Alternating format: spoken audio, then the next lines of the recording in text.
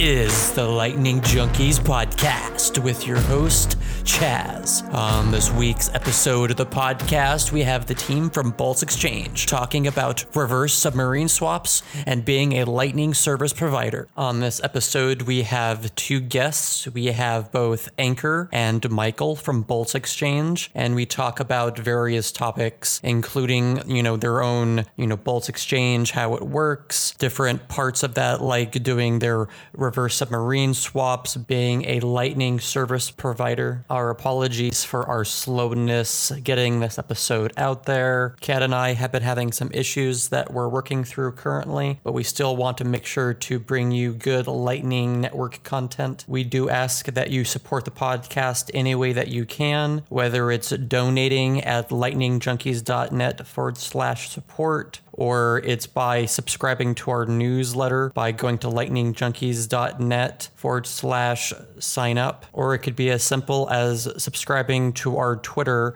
and retweeting whenever we release a new episode in order to increase that word of mouth. Without further ado, let's go ahead and jump into this episode.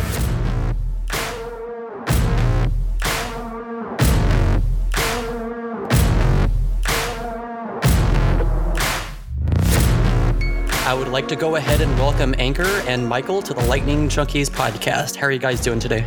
Doing great. Thanks for having us, Chaz. It's good to be here. Hi, doing great. And thank you for having us. Absolutely. I do want to start out the podcast by saying I met Anchor in Berlin last year at a Lightning conference. We had probably one of the better conversations I had there. I can't really remember the contents of it anymore, to be entirely honest. But I do know it had to do with the intricacies of Lightning, the issues of onboarding users, stuff like that. So I felt like this would be a good place to talk about it, go into that kind of stuff here. And, with Michael here, we can add a kind of third dimension to it all. Let's go ahead and jump into it here. I want to start with you, Anchor, and to start with your just general background. You don't have to get too detailed if you don't want to. What was your background? What were you doing for a living? That kind of stuff. I basically just graduated from university. I studied computer science in a university, and I worked at a crypto exchange for a while. And I've just been fascinated by Bitcoin and Lightning in general. I think since way back, in late 2015, I came across a blog by Nick Sojo. I'm sure you guys know it. It's called Unnumerated. So that was basically my entry point to the Bitcoin rabbit hole. For those who don't know, listening to podcasts, like Nick is an inventor of BitGold, which is widely considered to be the precursor of Bitcoin. Just like after reading his blog, I began thinking a lot about internet in general from the first principle, right? Like in essence, when you think about it, what internet did was it sort of eradicated the friction that was prevalent around like the information flow. No matter who you are, no matter where you're from, any information was just a couple of taps away from you. So Bitcoin was always felt like a missing piece of the puzzle for me, where you begin to add a monetary incentive to the information flow at the protocol layer. So it felt pretty intuitive to me personally, and I built a mental model very early where I believe that the financial sovereignty is a fundamental human right. You go out in the world, you work hard, you accumulate and accrue wealth, and the fact that nobody can take it away from you is extremely powerful and liberating. So that's just a gist of how I got into Bitcoin in general. Okay, and Michael, how about you? I just graduated from high school and got into Bitcoin in 2017 during the bull run. It was really interesting to me from a tech perspective. Since then, I've just been going down the rabbit hole of Bitcoin and Lightning, how it works, and building on it. All right. And then, so how did you guys end up getting into Lightning here? As I said, I was working on a crypto exchange before, and Michael was also a open source developer there. So we were working on a Lightning crypto wallet back then. And we wanted to make a non-custodial Lightning wallet because obviously we believed that Lightning was the best solution to scale Bitcoin. But there was a lot of troubles on doing so, right? Like how do you onboard users? How do you make sure that you don't give up the parts of Bitcoin that makes it special? Its non-custodial nature, censorship resistant nature, and fungibility and all these properties. And while doing so, how do you still keep all the user experience intact while building a wallet solution that is both useful and is also in lines with what Bitcoin stands for? We brainstormed a bit and we decided that, okay, we should start a side project, sort of like we should work on building the tools that would enable people to build all these solutions easily on top of Bitcoin. So that's basically just the gist of how we started with Boltz and Lightning Network in general. Okay. We'll definitely get into Boltz and all that here in a second. But is there anything about Lightning that you see as being a showstopper here? Anything that you don't like about Lightning before we jump into the things you might like about it here? That's actually a pretty good question. For me, I think the UX hurdle is really a pain point. I think most people, especially most people who are very deep into Lightning community, I think they tend to not realize it that much. As you see, people who are UX researchers or designers don't get as many autonomy on these Lightning projects. Most of the Lightning projects are being built on. So I think it's really, really, really, really important for mainstream users to be using Lightning Network. For that, you have to make it really simple and easy to use. I think the US friction that comes with all the trade-offs that Lightning networks make due to the architectural design, I definitely think that's one of the pain points of Lightning networks. Yeah, I also see the main issue of Lightning in the user experience, and also that it's so incredibly easy to lose funds. I've been playing with Lightning since early 2018, and I've lost quite a bit of sets on corrupted databases or lost states of channels. So that's not a main issue I see. Like, it's super easy to lose money. An open question for both of you then. How do we address that? I think one of the things that we can do, especially to address the problems like this, is give more autonomy to people who are, let's say, designers and US researchers, right? Like Square Crypto is doing great, as you saw. They are funding grants to all these different designers working on, and US researchers working on making private keys more easier to remember, using sound waves and all these different techniques. So I think these are really great steps, especially when you're working on a project, when you give them more and more autonomy. Like, okay, here is the engineering constraints. Here is X that cannot be done, but Y is something that can be done. And this is the space that you can play it. I think then we will have results that would be much better for the community in general. And I think that's the way forward, if you ask me. Since we kind of talked about the not so good sides of Lightning, what are your favorite parts of Lightning? The potential, man. Just look at the amount of things that's possible when you can instantly transact with someone who you don't even know without almost zero fees. I think the potential is only capped by nothing, really. I think if you look at, as I talked about before as well, it just unbundles and unshackles internet's full potential. And it really, really tends to really paves the way where Jack from Twitter always says that Bitcoin is internet's native currency. So I think Lightning is one thing that really could enable that dream in future. And that is something I'm extremely excited about. These aspects of Lightning, you're talking about its full potential here. Do you imagine that we'll need higher layers on top of Lightning in order to unlock that potential? Or are we going to stay on layer 2, do you think? Oh, funny. Do you remember we actually talked about RGB when we were in Berlin? Yeah. Yes. I think I took up issues about that pyramid thing because the more funds you have on top of the layer, the more insecure it becomes. I think I mentioned it before as well. So I think that's one problem which I see with RGB. But if you ask for Lightning in general, I think it's too early to say, to be completely honest. We really don't know how things will play out. But I do believe that we will see a lot more innovation that we couldn't possibly even think of right now. Nobody could have predicted Facebook when networks were invented. I think it's pretty unimaginable what can happen with Lightning Network and what's possible in the future. I agree, but there are already some things that people are working on when it comes to layer 3. Like recently, when you had Andreas Antonopoulos on your show, he talked about layer 3 solutions that build on top of layer 2 solutions to allow the exchanging of different currencies between layer 2s. That's something that's already a first step into building layers on top of Lightning. And I think we'll see a lot more of that in the future. Correct me if I'm wrong. Would you almost consider Boltz a layer 3, or is that a bit of a stretch there? Good question, actually. It's a layer 3, I'd say, because it operates on top of layer 2. It builds on top of layer 2, but it's just the first step when it comes to layer 3 technologies. It's centralized, like we are running a server, a centralized one. it's a first step maybe into a layer 3 future, but we are not there yet. More of a bridge between layer 1 and layer 2. I think that would make more intuitive sense to think of Boltz like bridging the layer, because submarine swaps, atomic swaps, and all things I'm sure we'll talk about later. These technologies and our USB, when we launched, were just the submarine swaps. People were able to swap on-chain funds for off-chain ones. I think more of a bridging layers than layer 3, in my opinion. But what Michael said, I tend to agree that just a beginning of what's possible with layer 3 right now. I think we'll kind of use that as a good segue here. How about you tell the listeners what Boltz Exchange is, just in case they may not know what it is?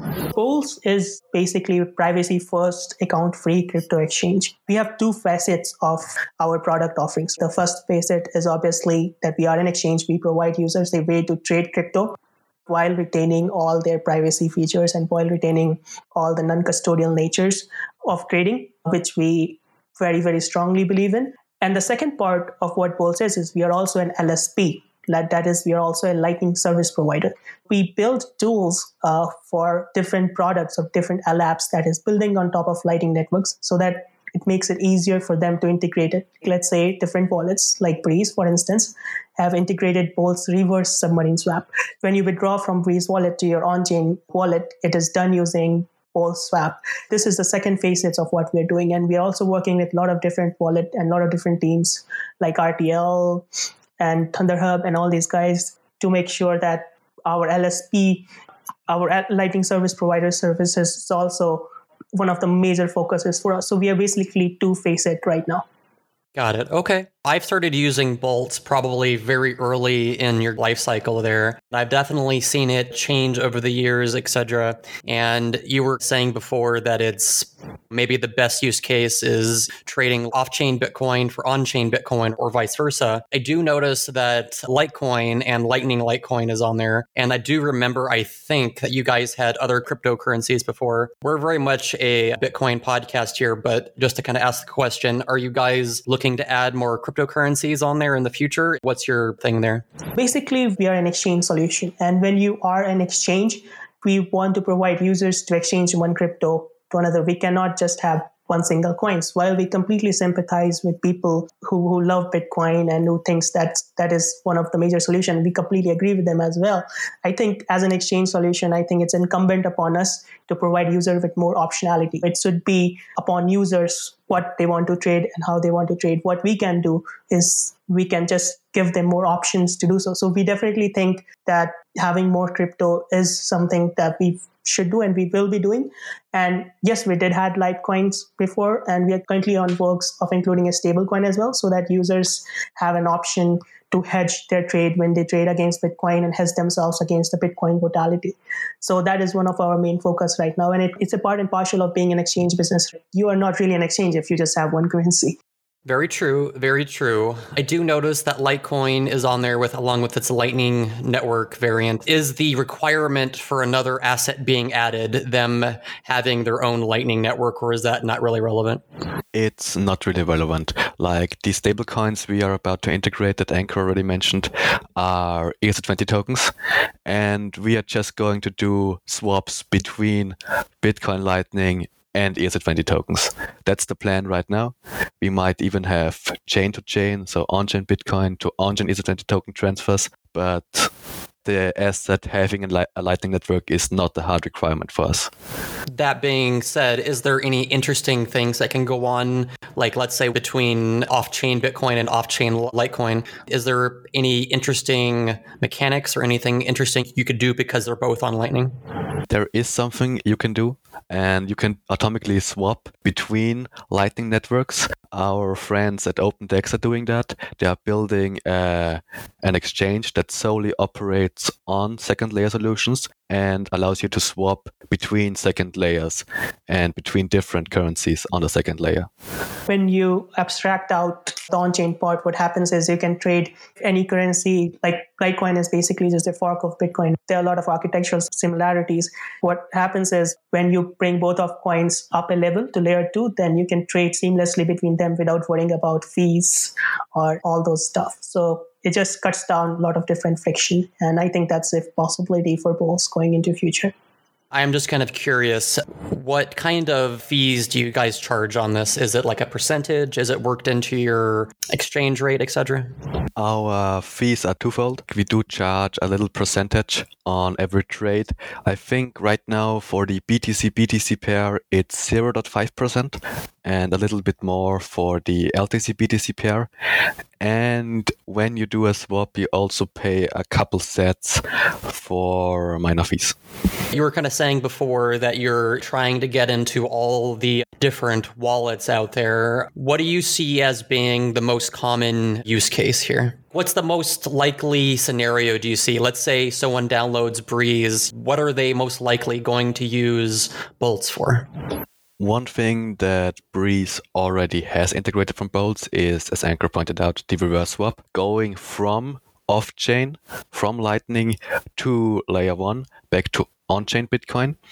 And another thing we've been working on for a while is a thing we call channel creation swap. This is simply a submarine swap that also creates a channel with inbound liquidity. From a UX point of view, it looks like this. The user opens the Breeze wallet, gets a Bitcoin address, sends funds to that address, and receives the funds off-chain in a new channel with inbound liquidity. When it comes to wallet integrations, Boltz is using the LSP side of our business and just cutting down the friction for the users to make it easier to use Lightning. Just to add on to that, the fact that you can open a channel like on the fly, it was something that was unheard of, right? Like people were using Blue wallets all the time because it's just such a pain to open a channel and manage a channel. Still is, even if you are pretty experienced in managing nodes. This is one of the main part comes down to why user experience is such an important part of us and why channel creation swap is so transformative and revolutionary, because you just download a wallet and you get a fully funded, ready to transact Lightning channels on the fly. And I think that would be really cool once you will see that rolling out. Do we have any ETA on that, or are we just gotta wait for it? Right now, it's only available in our API and a tool we built for LND that's called Boltz LND. It's just a CLI tool similar to what Loop has. But in the long run, we are going to roll it out in our front end that's available at Boltz.exchange and also in RTL and Breeze. Just to reinforce that, I think once it gets integrated into our front end, which will be very, very soon, near future, what will happen is even if you have a new Lightning node and you don't have a channel with Boltz and you still do a swap right now, it will probably fail because of no root found error. But when we do integrate that, what will happen is Boltz will open a channel back to you and send the funds there. Everything will happen, we will completely abstract it out and will happen behind the scene. It'll be really cool to actually experience that. I'm sure you will love it, Chaz. Delivering the It Just Works experience on Lightning, so to say. Perfect. I definitely like everything that I'm hearing, so I can't wait to try that out. I want to kind of take a quick tangent here, kind of on the same topic. I am currently running my own routing node. I'm not sure if I would consider myself experienced or not. I've been doing it for like a year and a half. I guess my question is, like, I have a difficult time actually balancing my channels. Maybe I'm a bit of a noob still, but I feel like one of the best tools right now is loop in and loop out. Do you guys have any opinions of tools and things outside of Boltz that you find interesting? Loop, with its loop in and loop out services, has a really similar thing to Boltz because we have our submarine and reverse submarine swaps, which are essentially the same thing. Apart from that, there isn't really that much when it comes to infrastructure on Lightning. Like, there is Loop, there is Boltz. Some wallets, like the Moon wallet, have their own swap implementation thing going on behind the scenes. But apart from that, there isn't really that much building going on, at least that I'm aware of. Maybe I'm missing something. I think Alex Bosworth has a tool that is open source that you can use to balance channel pretty easily. Yeah, but I think that's just for off-chain balancing, that you can send funds between your channels to get all of them balanced. But when it comes to services you can use, it's just the two, Loop and Boltz, I think. But maybe I'm missing something. If you're asking about rebalancing using on-chain funds, I think there's only two services as right now. And what makes Pulse different from Loop is that we are node implementation agnostic, in that we can work with C Lightning and all Eclair and all these different node implementation, and we are not like locked into LND. I guess you're already saying that you're trying to get with like Thunder Hub and some of these other node managers to get in there. So that'd be very interesting to have that be in there. Is there any likelihood that you could convince the BTC Pay server guys to throw it in there? We are in the process of adding bolts to RTL, and I think, if I'm not entirely mistaken, RTL is bundled with BTC Pay Server. So if you have BTC Pay Server and RTL, in the future you'll also have bolts in RTL. Yep, and our PR for RTL is completely ready. We're just doing like last minute stuff, get it merged to RTL masters. Once it's there, I think you can definitely use it with BTC Pay Server. Michael, you were kind of saying that there's only two things that would qualify for this here. Do you think that's a problem? Do you think it's the fact that there's Loop and bolts? Do you think there should be more competition going on? It would be great to have a little bit more competition, but we are still really, really early when it comes to Lightning. People are just starting to run nodes. Wallets for phones and desktops are just being built and being improved to be actually usable. So we are still really early, and I guess in the future we'll see a lot more competition going on for these kinds of services. The thought that kind of pops into my head is a kind of question that comes up a lot, actually, is do you guys see the fees on the Lightning Network staying low, or do you see them eventually ballooning and kind of getting high generally as well? That's a really good question. I've never thought about this deeply. And just from what I've read on Twitter from Alex Bosworth, he's a great follow when it comes to Lightning on Twitter. He sees fees going up in the long run and maybe even go above on-chain fees. And I don't sure if I agree with that. On Lightning, you are not constrained by any kind of block size. You are just constrained by what routing nodes can provide when it comes to liquidity. So I'll see the fees going up compared to now, but still stay low compared to the base layer. I agree with that 100%. I think with Lightning, what will happen is, look, at the end of the day, it's a free market, right? It's a free economy. So it's a laissez-faire capitalism. I think as far as the resources you will get, the more people will come. If the fees will get high, it means it will get profitable to run a Lightning node, a lot more profitable, and then more people will join, and that will bring back twice. Right now, I really don't think that fees will get higher than on-chain, at least anytime near future. Do you think on-chain fees getting too high would significantly impact the Lightning Network? There's been some discussion going on the Lightning mailing list about problem with Lightning Network if the base layer gets too congested and the fees are getting too high.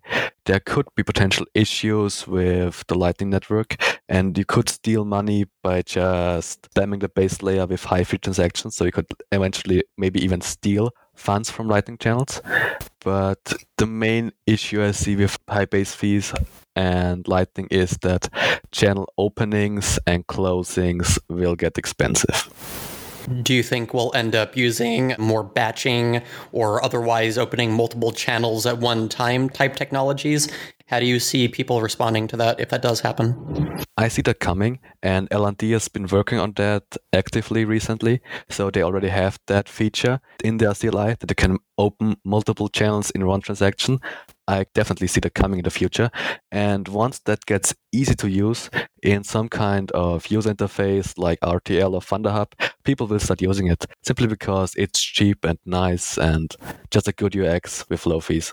We kind of touched on fees a bit here, and we kind of touched on the things you like and you dislike. So what about apps? Are there any Lightning apps out there that you guys really like or really stand out to you? For me personally, I think I really like Strike.me by Jack Mallers. I think it's really, really beautifully made. And it really serves that purpose, even though it's custodial and it's a fiat on-ramp.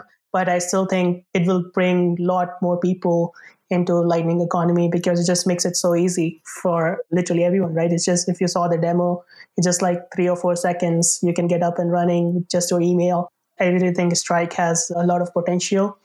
The other app I really like is LN Markets. Obviously, I know I'm naming these apps which are so different from both. I'm always more excited about apps that brings more people to the Lightning ecosystem. LN apps enables anyone with a Lightning wallet to be able to leverage trade or margin trade Bitcoin. That's really a very attractive proposition, that creates a very good pull for new users. Let's say someone who uses BitMEX or other platforms to be able to, okay, you know what, I can use LN Markets now using LN URL and deposit and withdraw fund pretty fast. I think I really like these two apps right now. If I'm not mistaken, LN Markets uses discrete log contracts in order to pull off their voodoo magic over there. I don't think so. I think they are just using Lightning deposits into their custodial wallet and doing the trades on BitMEX in the background. I think they are just a custodial mirror for Lightning, but there has been something going on with discrete log contracts and Bitcoin futures. Something has been going on there, but I don't remember the name. All right, so there was some Lightning apps you guys liked there. I guess moving on from there and maybe touching back on the UX problem a little bit. One of the main complaints that even you guys brought up, but the one main complaint that I see from just regular people on Twitter every day is that Lightning's too complicated. I have to do X, Y, Z.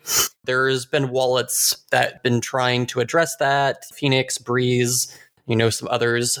Do you think the future of Lightning is hiding these channels away and abstracting away the experience we have now? Or do you see something else coming? As a first step, I definitely see abstraction going on. Don't have to care about your inbound liquidity or channels or whatnot, but it just works. Like when you download a Bitcoin wallet, a normal Bitcoin wallet, nowadays it just works. You don't have to worry about anything. It just works. And I see the same thing happening on Lightning, that you download a wallet like Breeze or Phoenix, just deposit your Bitcoins in there, and then it just works. I really don't subscribe to the notion that people just have to suck up the UX hurdle that Lightning prevents because it gives so much benefit, like self-sovereignty. I think if at some point Lightning is not as easy to use as a Venmo or a Cash App, then we will not see mainstream adoption. We will have to make it easy and super easy for it to be used. And that means abstracting channel. That means making sure that transactions don't fail. That means having a robust routing algorithm and whatever comes with it. I think these are technical problems that will get solved with times and will get solved with more volume. I definitely think that as we should all be looking to make Lightning more and more easier and friendlier to use than it is right now. Otherwise, we are just not going to be competing against centralized entities. Do you think there's any current low-hanging fruit as far as the UX issue goes? For me, if you ask about low-hanging fruits, we are working on that. But one thing that I would like to add is that if you really want to have proper UX improvements, there are a lot of hacks. You can have Lightning Rod for asynchronous payments and all these different hacky stuff you can use to make it better. But at the protocol, at the base layer, you will need improvement. Like at the bold spec layer, people need to be conscious about user experience a lot more going into future. I'm sure it's still pretty early, and I'm sure there are other priorities like security right now. But I'm sure as the protocol matures and develops, we will see all these different node implementation agreeing on improving the UX a lot more. So as far as low-hanging fruit goes, these are channel creation swaps and everything, and we are definitely working on that. One low-hanging fruit we addressed recently with the channel creation swap is getting inbound liquidity. When you do such a channel creation swap from on-chain to off-chain, you get a fresh channel with inbound liquidity off-chain. That definitely sounds like a big improvement there. I know you guys already said that's going to be in these wallets relatively soon. Do you think the newbiest of the newbie is going to be using this type of product in the next 6 months? Yeah, I think so. Like once the channel creation swap thing is in Breeze or RTL, and it's just like clicking deposit and sending sats to that Bitcoin address it shows you, and it's super easy to use. I guess there is no real issue for newbies to start using that. I think at this point, I might want to take a quick step back and maybe go to broader Bitcoin themes. I'm just going to go for something that I always think about and always feel like is a controversial question. Do you think the 1 megabyte block size makes sense? Yeah, I do. Simply because it's not scalable. The things we see happening in Ethereum right now, where miners just collude and see and just increase the gas limit of Ethereum blocks without the users giving any kind of agreement. This is what's happening in Bitcoin SV and Bitcoin Cash. People just decide, hey, we're gonna bump the block size, and that's done. I think one of the most important things in Bitcoin history is the user-activated soft fork and the users insisting on the 1 megabyte block size. I think it's great for scalability and also a great sign for the futures that the users decide what's happening in Bitcoin and you don't have miners or devs colluding and deciding for you. I agree with that. I think it definitely makes more sense. If you see what's happening in Ethereum right now, it's pretty chaotic and we really don't want to be following that suit. I think the more power end user have, the more power the people who are running Bitcoin nodes have, I think the better it is for the community as a whole. So yeah, I think definitely makes sense. I don't agree with people like Luke Dash Jr. who want to even shrink blocks to like 400 kilobytes. That's just too much. But sticking to 1 megabyte plus SegWit and other scalability improvements in the future like Taproot or Graftroot definitely makes sense and ensures the longevity and decentralized nature of Bitcoin so that everyone can run a node without having to worry too much about hardware constraints or buying expensive hardware just to sync your node. Do you think Bitcoin will end up raising its block size eventually? I don't know. There's so many people insisting on the 1 megabyte plus SegWit blocks and also people insisting on never hard forking Bitcoin unless really necessary. If it ever gets to that point, it will be really controversial. Maybe even see a Bitcoin split between people who want bigger blocks and people who don't. But maybe in the future we'll see that. I think it's extremely subjective when you think about it, like 1 MB, 1.5 MB. Like, what are the metrics they are using to bring up these numbers? Why do you think 1 megabytes is the size that should be increased? I feel like if you think from the first principle, the major reason why people don't want to be increasing block size is because it makes censorship resistant property of Bitcoin a little weaker. But you have to always think of, okay, if people are going to have more powerful computers, Moore's law is going to improve a lot more. You have to increase it at some point, right? Like you cannot have small blocks like we have right now forever. So I think it definitely makes sense to me and I'm definitely pro increasing it. The metric Luke Dash Jr. is using for his calculations, and it's the main reason for which he is for 300 kilobyte blocks, is that the issue when you sync a Bitcoin node is not mainly CPU or RAM, but mostly disk and bandwidth. And once you prune your node, the disk issue isn't that big anymore, but the bandwidth issue still persists. And if the initial block download and just keeping up with the chain, keeping a node in sync needs more bandwidth than you have, you can't sync a node. And the main issue he sees is simply that once you have all of that chain needs more bandwidth to sync and to keep in sync than you have and that you can have. It's an issue and you can't sync anymore. I definitely understand where it is coming from, but I think some trade-offs are bound to be made. We don't live in a utopia, right? So I think we will see how it rolls out, but our best hope is that we don't see a chain split because that's the last thing the community reads right now. Yeah, I don't see it changing anytime soon. We're definitely going to be scaling in other ways. We've definitely scaled with SegWit, etc. And as you mentioned, we have some other things coming down the pipe there, Taproot, etc. Do you see that being more of the way forward? Generally speaking, maybe one day block size might be raised, but are we going to spend 15 years doing a bunch of other novel things to kind of get scaling out of Bitcoin? And then if we do decide to increase the block size later, maybe just double it, that the amount of scale already built into Bitcoin will be astronomical and just doubling it would be huge on its own. Yeah, like with Taproot, you'll have so much scalability and flexibility, even for the future of Lightning, that you don't necessarily need that big of blocks to be able to do anything you want with custom scripts. But I see mainly in the near future scaling with Lightning and federated sidechains like Liquid. Then with the next soft fork, Taproot, Graftroot, and whatnot coming with Schnorr signatures to make multisig transactions smaller, and maybe in the long run, we'll see a block size increase, which will mean that we can include even more of these small Taproot and Graftroot and whatnot transactions in the block. Do you see more layer 2s emerging, not just Lightning and not just things like Liquid, I guess?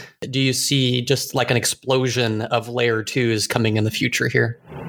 On the Ethereum chain, there's a lot going on when it comes to layer 2. They are doing lots of different things, and I also see that coming for Bitcoin. Not necessarily in a non-custodial or decentralized nature. Maybe we'll also have layer 2 like solution on exchange like Coinbase so that you can send to different Coinbase users without any fees. Something like that will definitely be coming, or other easy to use custodial solutions, because as we see right now, the mempool and sending on-chain transactions is expensive, and that's not a good UX. Sometimes you have to wait for a long time and still pay lots of fees. So I see lots of layer 2 solutions emerging that will just cut down friction and make using Bitcoin or some custodial pegged Bitcoin thing easy and fast and cheap to use. I would have a little different opinion here. I think if you look at Ethereum in general, they had something like Lightning Network. I think they had Radiant Network way back, which was exactly like Lightning Network. Then they had Plasma. The whole community was behind Plasma, and then nobody knew what happened with that. And now they are, Vitalik is shilling Jetgate rollups, zero knowledge proofs a lot these days. So one of the things that is good about, I think, Bitcoin right now in general is that the community is united on Lightning Network. We are all pushing towards one same agenda, and I think that's a good thing. I don't think dispersing that attention would do any good to us, especially in near short term. Yeah, obviously, the more competition we have in technological level, the better it is. But I'm a little greedy and not that patient. And I think that we should all get behind Lightning Network and try to improve the protocol because the fundamentals are strong. It works from first principle. And I see no reason why it won't work. I think I don't really see a lot of different layer 2 solution emerging. I feel like community will keep backing Lightning Networks as of right now. I feel like that's a pretty interesting point there, that a lot of the Ethereum layer 2 stuff has just been there, but I don't feel like it's all that big compared to Lightning. Most of the people on Twitter that are saying Ethereum's better than the Lightning Network, let's say a lot of the Ethereum is the layer 2 for Bitcoin type nonsense, and saying, hey, look at this WBTC thing. There's more Bitcoin locked up in that than on the Lightning Network. Obviously, the Lightning Network is a complete failure. I think the majority, as far as I can tell, of these types of projects on Ethereum that are like these Bitcoin abstractions or whatever are all centralized and they all have issues, and it's all kind of a dishonest presentation from the Ethereum folks in relation to Lightning. Do you guys generally see this kind of dishonesty around Lightning outside of the Bitcoin bubble? Yeah, I've definitely seen lots of Ethereum guys just chilling their wrapped Bitcoin stuff, which is essentially just a custodial pegged to Bitcoin ERC20 token. And like, what's the point of that? Why would anyone call that real Bitcoin or scaling solution to Bitcoin if you still have a custodian? I don't get the point of all these Ethereum as layer 2 for Bitcoin things. If you will ask me, I think, yeah, definitely those arguments about WBTC being compared to Lightning is not founded, it's unfounded. I think you should compare, if you're comparing the volume of WBTC, you should probably compare it with BitMEX. I definitely don't want to get into that debate. I feel like throwing mud at each other in the community, it's something which reaps no benefit to anyone. It does no good. And we should all work towards what we believe in, and the best one will win. As far as the Ethereum community is concerned, I think they do have good ideas, at least in theory right now. ZK rollups sounds really good. The TBTC thing is great, but the problem they have is they don't have a unified front. The community isn't really getting behind one scaling solution. Even it too is delayed since forever. That is one thing that is working for us, especially in the Bitcoin community, that we are all behind Lightning networks. We all know we are all on the same page and we are all working and pushing the same agenda. And I think that will accelerate the timeline for us, from everything from adoption to improvement on the protocol layer, because protocols are inherently hard. It took 20 years for SMTP and email to be built. So these are hard, tough technical jobs. They are technical problems. To have a community so dedicated, so behind one single project like Lightning Networks is always going to do good for us. And we should continue working towards that. I know you mentioned earlier that you're not a huge fan of RGB and that you guys are planning on onboarding an ERC20 to Boltz. Would you prefer an asset on RGB or an asset on Ethereum? If I had the choice, I'd prefer RGB. But right on the issue is that RGB is still in its infancy. It's just a proof of concept implementation. It works, but it has basically no adoption and is still really hard to use. But if it continues to make progress and continues to get better, we'll definitely look into RGB tokens on Boltz. I kind of wanted to hear Anchor's opinion about RGB here, to be honest. I do have concerns about layers building on top of Lightning. We already talked about if fees gets too high on layer 2, it will get easier to attack. If you have something like DeFi, the volume of DeFi built on RGB right now, it will just increase the likelihood of 51% attack. I think you even asked the RGB founders on your podcast as well. I'm not sure I remember the answer, but if there is an easy way, if there's a stable coin with enough liquidity and volume on RGB built and everybody uses it, I would be happy to integrate it. It's all about giving more optionality to users. As an exchange, that's what you do. You give more options to users and you stay true with your philosophy.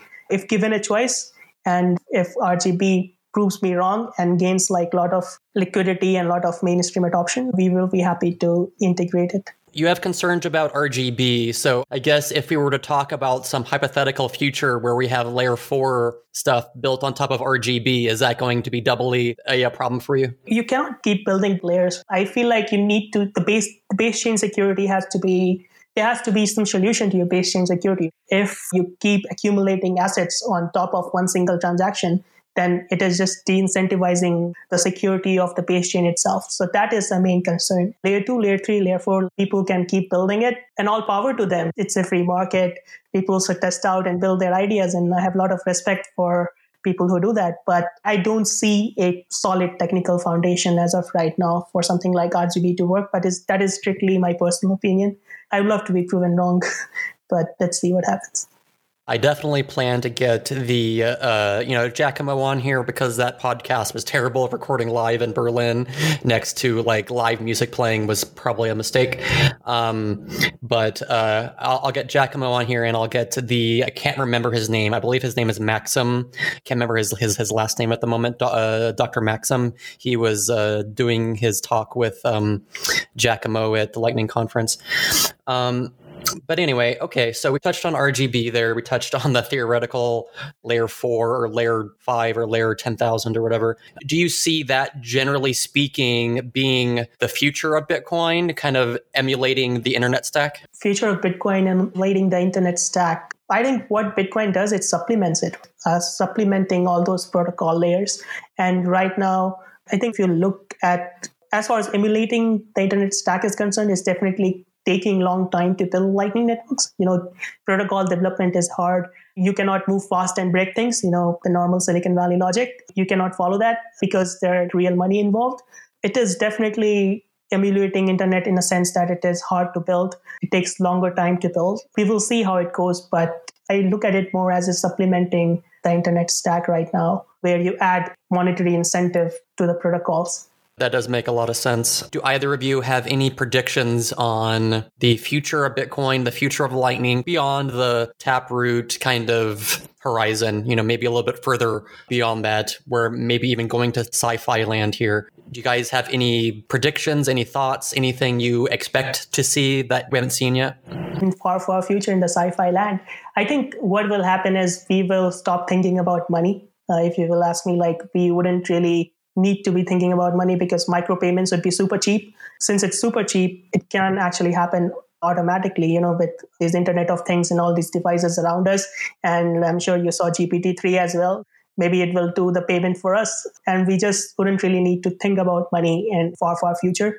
We will just accrue wealth and we will spend wealth on the way we determine, or maybe determined by an algorithm, like it's already is the way you use Wealthfront and all these different infrastructure on top of your fiat. So you are algorithmically investing your money already. I think if you stretch that, I think we will see a world where micropayments would be like so cheap and so insignificant, if I can use that word, that we wouldn't really need to invest our brain capacity there. I don't know if it makes sense, but yeah. I think it does. I definitely like to hear about people's future there. But yeah, the future without money or without, it being in our daily thought process or anything is pretty fascinating. And I would probably agree with that. I don't know if, for example, I'm a huge fan of Star Trek, and I don't know if you guys have ever watched Star Trek or not, but one of the big parts of it is the lack of money there. I used to believe that was because, they're communists and they got rid of money. But what if instead of that being true, all the money is just being taken care of by machines and humans don't even think about it anymore? Is that totally unreasonable? Yeah, like financial sovereignty gets automated to a point where it just stops mattering into your daily life. You just do that based on some algorithm or some crazy shit. It's pretty hard to predict, to be honest. Like, it's so far in future, but we're not sure if we will be alive to see that. Yeah, it's definitely an interesting proposition right now. Okay, so I want to move on a little bit here, probably move away from Bitcoin Lightning generally a little bit. We don't have to entirely, but I guess the question that I want to ask, just to try to get some interesting content here, I think, is there anything between you guys that you disagree about that we could talk about a little bit? We do agree on a lot of things, on most things that matter, but in some cases, we do disagree severely. Like, I think that Infura on Ethereum is complete garbage and it's bad for the ecosystem. Anchor does think it's valuable and is a good thing that you have an easy way to use Ethereum and stuff. But these are just minor technical stuff we disagree on. But I don't think there's anything fundamentally philosophical that we disagree on. Yeah, but there is this thing about Ethereum Infura. I feel like there is one major disagreement where I don't really take absolutist view, like Bitcoin maximalism, where only Bitcoin is good and everyone who is doing anything else is a scammer. I don't like to take that sort of view. I feel like we should always keep our eyes open and listen to people, what they're building on and what the world's view look like, even if we disagree with them. So with Infura and with Ethereum, what I think is really important is that what Ethereum's ecosystem has done well is that they have, with stuff like Uniswap and Infura, is they have circumvented the regulation. They have created a regulatory arbitrage. So you saw Portal Pay got shut down because of regulations not very long ago. It was a really good startup, but something like that cannot happen to Uniswap or anyone running the app built on top of Infura, because there is a place for arbitraging the regulation, which Ethereum does really well. I think that is something which we disagree on. Michael really doesn't think that is a long-term solution or worth considering at all. I refrain from taking absolutist view as much as I can. Without really going into the specifics of the virus and all that, because I'm sure people are incredibly tired of all that. Something that I'm kind of just curious about is, how has your guys' life changed in the last 6 months, without really getting into the virus aspect too much? I work remote. I'm in my home country right now, but I did my college from outside my home country. When I came here, I met all my social group and social friend, and we were socializing a lot, and it was all fun because I was also remotely working, so there was no time constraint. I don't have to be present at any given slot of time. That was a pretty good life, and then all of a sudden this happened, and now the social factor is cut out. I think that is something that keeps me sane. going out, hanging out with people, having a couple of beers, talking about something other than tech, talking about football and whatnot. That is definitely something that has changed drastically in 6 months. But on the positive side, you have to learn to be alone. I think that's one of the real great skills you can have in life. If you can be alone, I don't know, man. Like if you can be alone and be happy, that's a really good thing to have. Do most people like that silence when they're alone? I think, yeah, most people would, probably say that it's very difficult. Just to kind of expand on that a little bit, I think I'm a huge fan of Naval. The one reason why is the way that he meditates is sitting in silence for an hour. What better way to be by yourself alone with your own thoughts? And I feel like you're right. That's definitely a superpower if you can conquer that. Just to kind of riff off that a little bit, do you meditate at all or do anything like that, Ankur? I do a lot of yoga. So yoga is something that is pretty deeply rooted in my family tradition because of my religion as well. Even Nawal does a lot of it, if I understand.